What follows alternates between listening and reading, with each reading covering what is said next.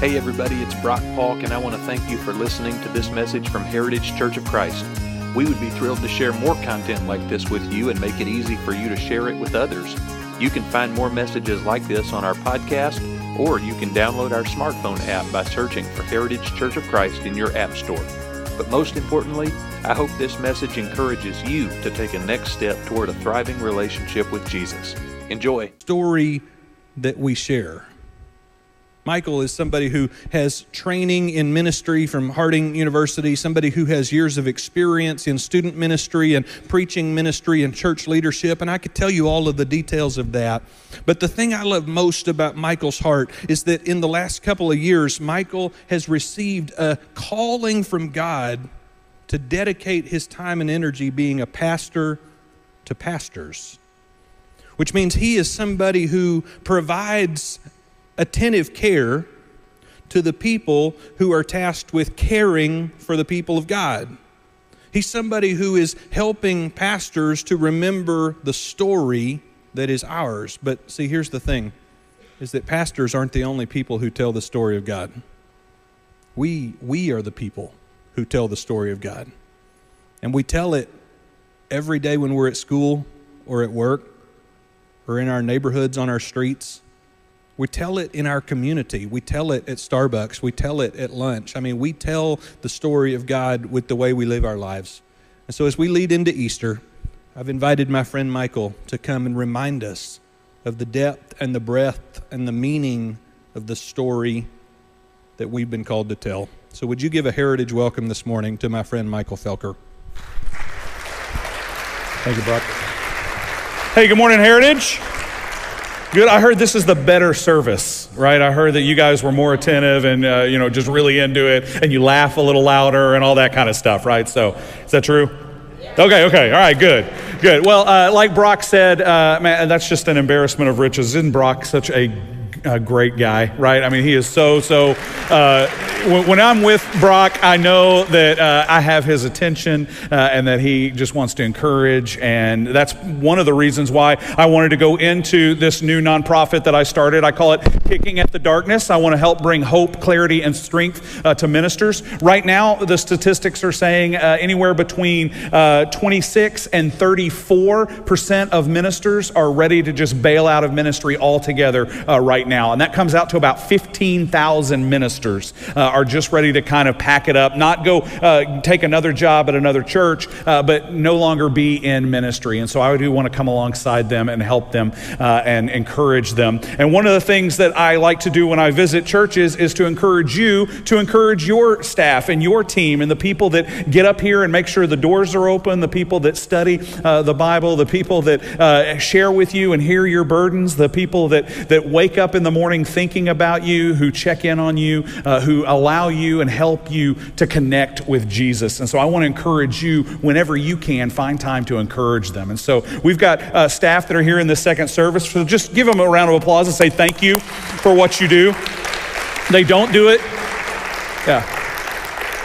They don't do it for recognition. They don't do it, for any other reason other than they love Jesus and they love you. And so I know that this church staff loves you guys. And like Brock said, we're all here to tell a story, right? Brock, I was really excited when Brock asked me to come and be a part of this series, Tell a Good Story, because I love a good story. The problem is, though, that some of my favorite stories, some of my favorite movies, like Braveheart or Gladiator, some of those are on streaming services, but remember we used to have DVDs, right? We used to actually touch the movie and then put it in. All right, so all of my films, all of the stories that I love are about 3 hours, and now that I'm 42, I got to start it at 5 p.m. Or I'm not going to be able to make it through, right? Some of you may connect with that as well, but I love a good story, whether it's a movie or it's a book or it's sitting across the table from somebody, sharing a cup of coffee, hearing about their story. And so if we're going to tell the good story, if we're going to tell a good story,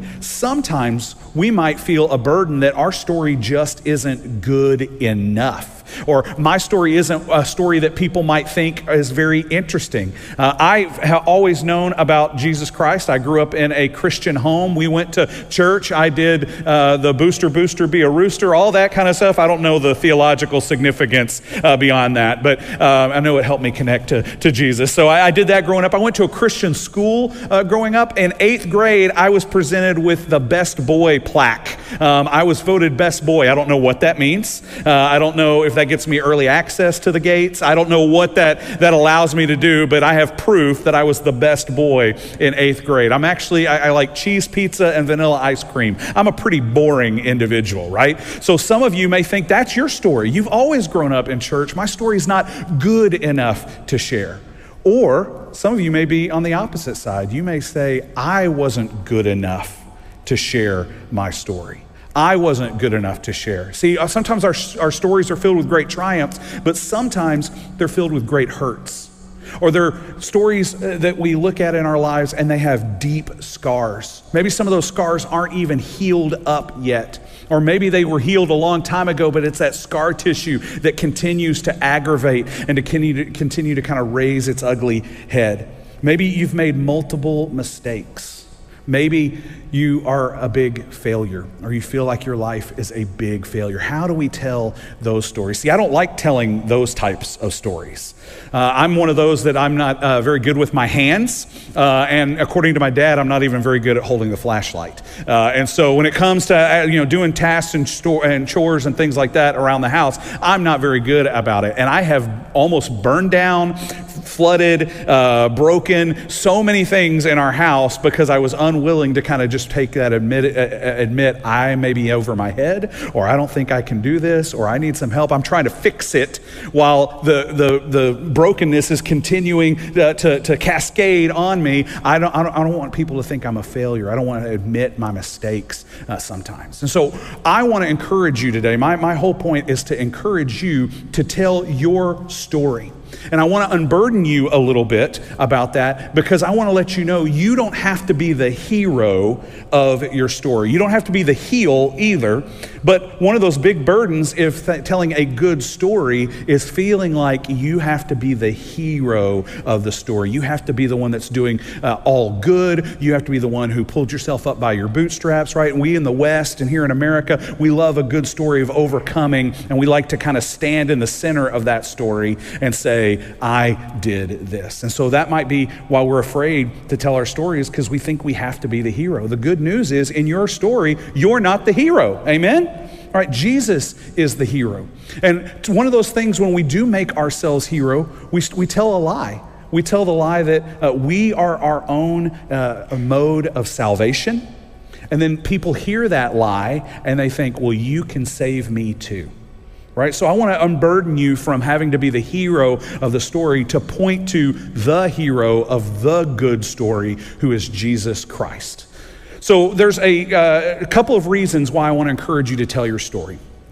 First off is when you tell your story, when you tell your good story, it's to help you remember all that God has done for you, right? So the first reason is to remember. As you look through Scripture, maybe you open up a computer program and you type in how many times is the word remember in the Old and New Testament in our Bibles. You're going to see a giant number. It's going to be in the hundreds of times that God tells his people to remember what he has done for them.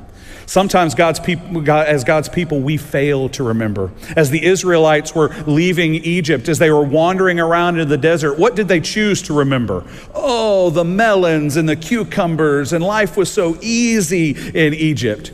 Really? Was it? Right? They're remembering wrong. They forgot that they were in slavery and in bondage, and God freed them to be able to be his people and to be an example to the rest of the world of what a relationship with God looks like. That's what they needed to remember. So when we tell our story and how Jesus has interacted with it, we're not the hero.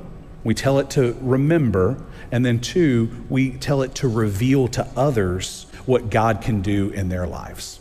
right? To remember and to reveal. That's why we tell our stories.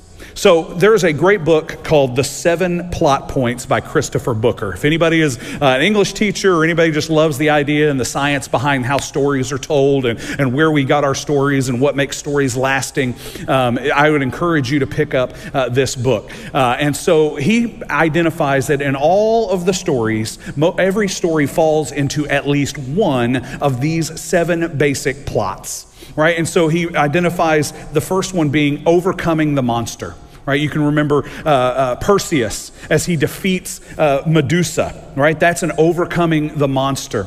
Rags to riches, Daddy Warbucks adopts Annie and brings him into her family. That's probably one of the best rags to riches stories. The Quest, Bilbo Baggins sets out from the Shire in order to take back a treasure from the dragon Smog.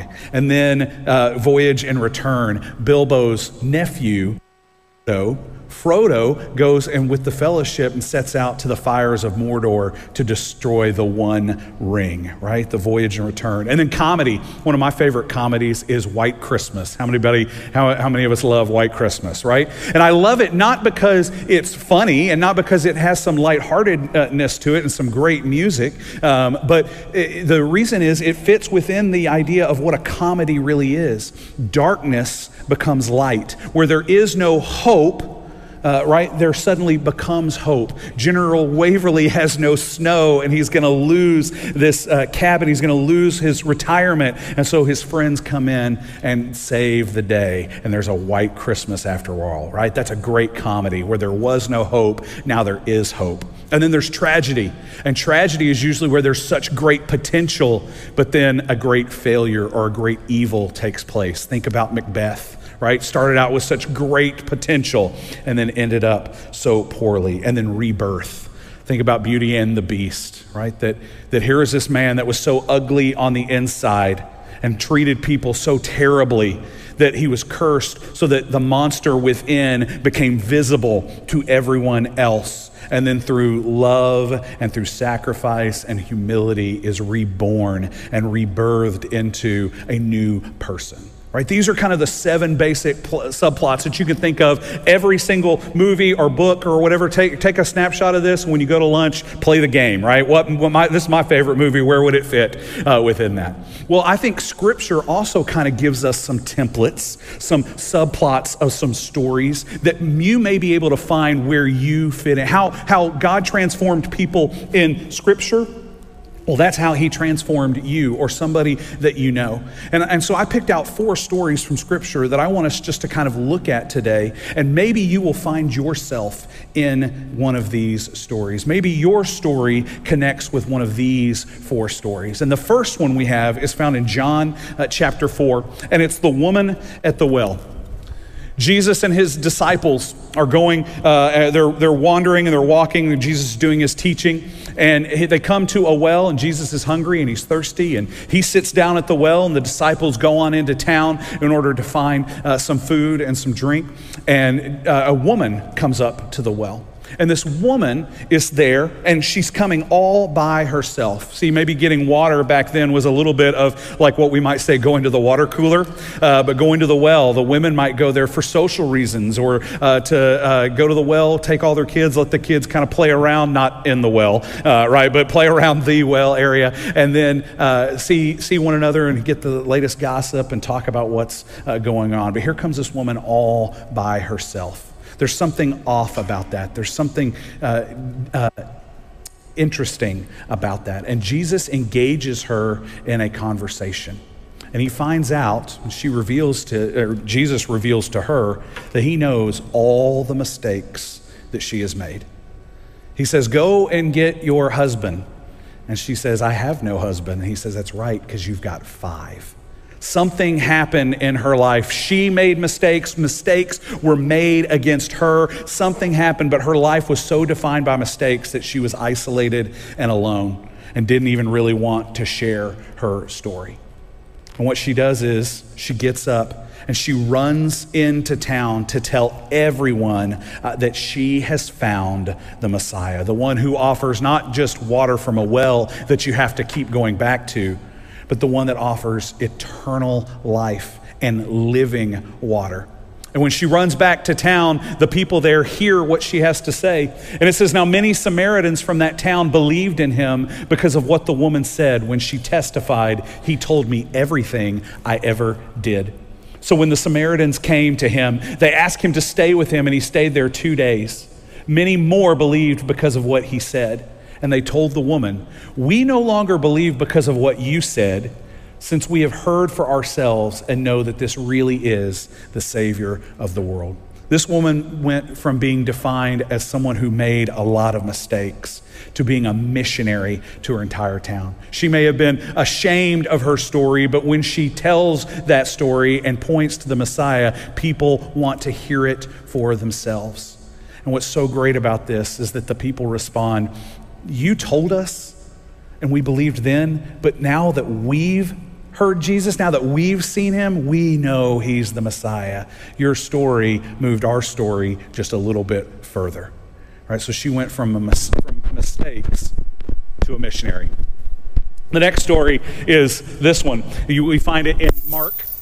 In Mark chapter 5. We see a man that goes from scarred to set right. There's a man that's been living in the graveyard, a place with dead bodies, a place of uncleanliness, a place that nobody wants to be in the daylight or in the evening. It's filled with dead man's bones. And here is a man that might as well be dead. He is possessed by 1,000 or more demons. He's not in his right mind. He scratches himself. He cuts himself. He's tried to be chained up, but he breaks those chains.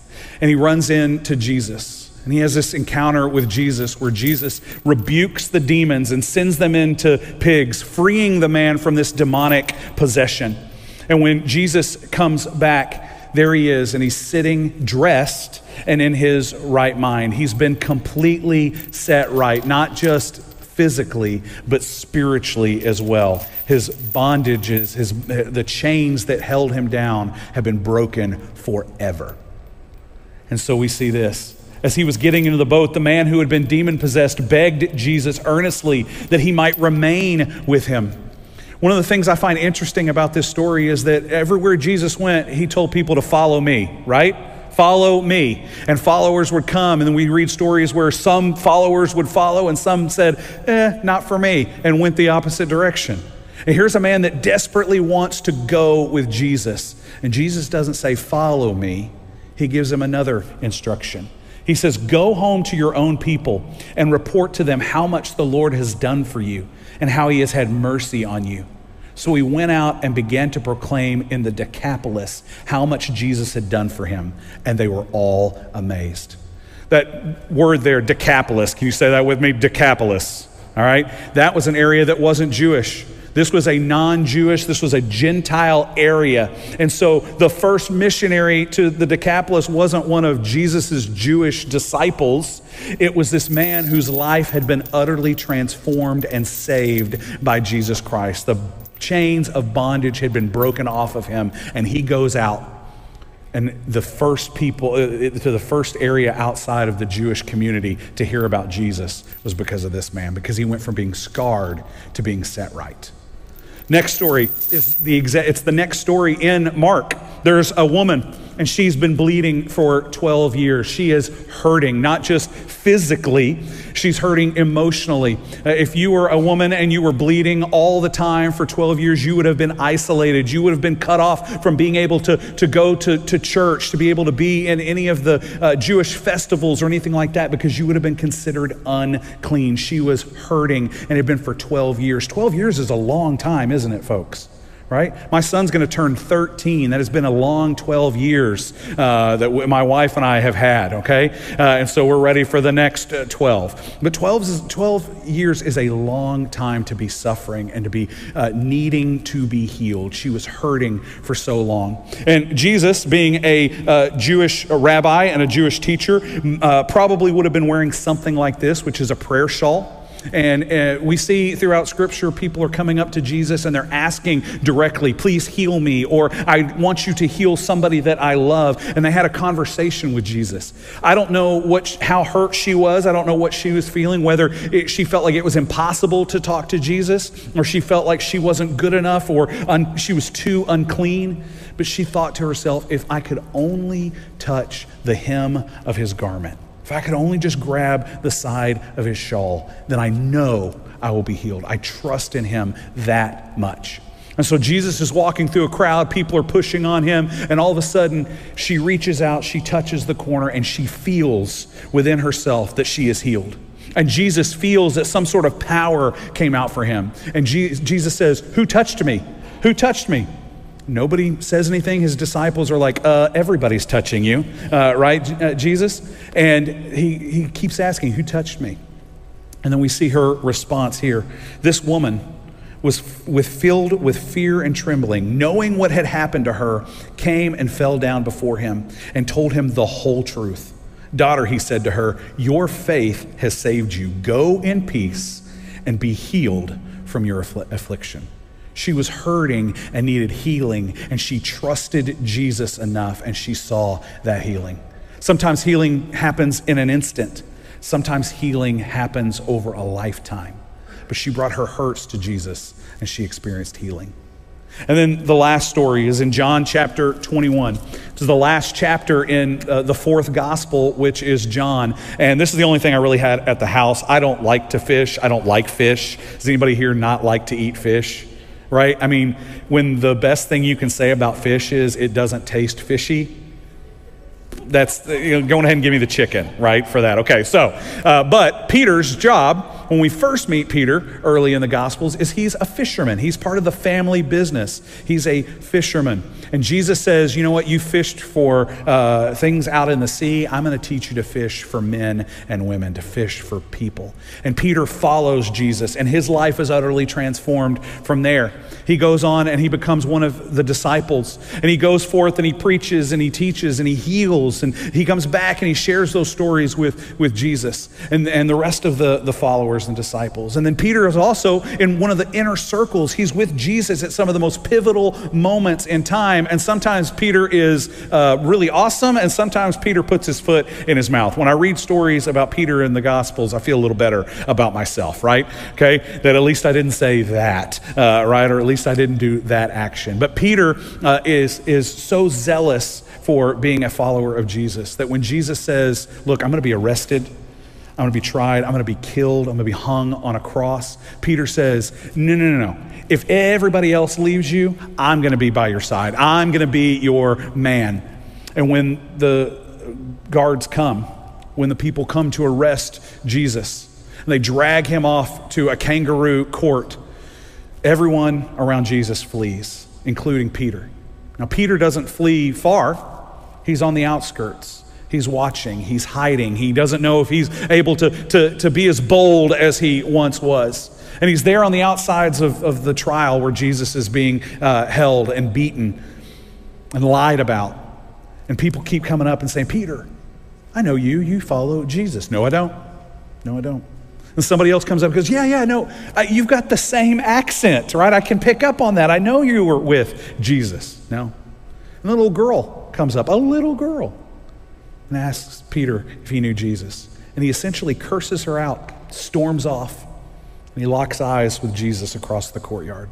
And he's known that instead of standing with Jesus, he failed. One of the biggest failures I think any of us could ever imagine is walking away from our faith, from failing our Savior, the one who transformed and saved us. And here's Peter doing that.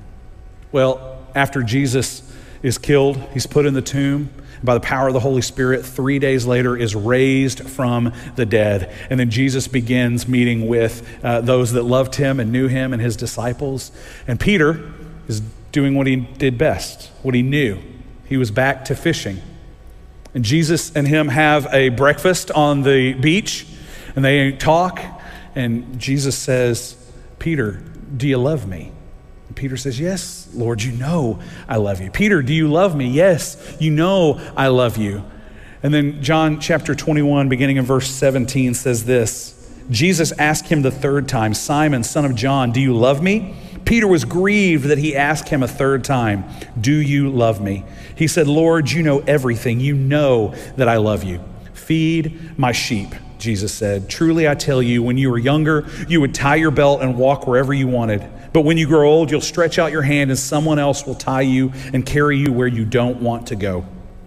He said this to indicate what kind of death Peter would glorify God. After saying this, he told him, follow me. See, Jesus didn't say, Peter, you're such a huge failure.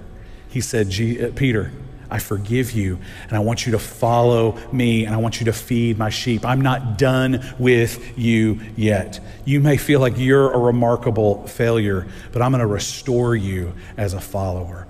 You may feel like a failure, but I am more faithful than you can ever imagine.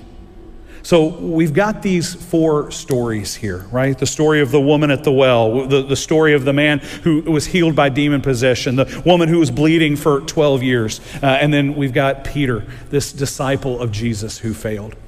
What would they say to you, or how would they help you tell your story if it were to fit in one of those categories? I think the woman at the well would say to us, hey, you may have made mistakes in this life, but you can be made new. You may have made mistakes, but you can be made new. The man who was healed spiritually and physically, he might say, when I get to share my scars, I get to share my Savior. When I show the scars in my life, I get to share what my Savior has done for me. The woman who was bleeding, who had been healed, I took my deepest hurts to Jesus, and I found healing.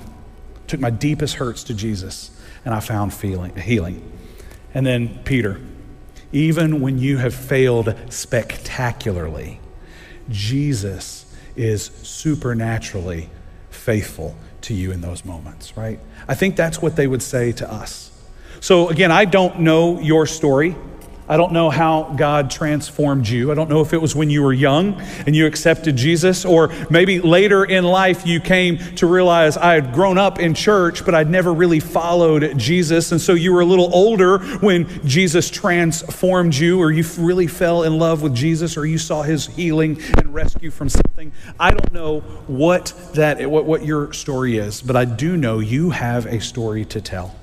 You have a story to tell to help you remember what God has done for you, and you have a story to tell to help reveal what is possible in the lives of those around us. And so for us as we end today, I want to encourage you. You have a story to tell. Don't be afraid to tell it. Perhaps your story is a story that will help move somebody else's story forward, closer to Jesus Christ. And so as we leave this place today, I want to encourage you to be blessed and then to go home to the people that you know and to those that you encounter throughout the week and report to them how much the Lord has done for you and how he has had mercy on you.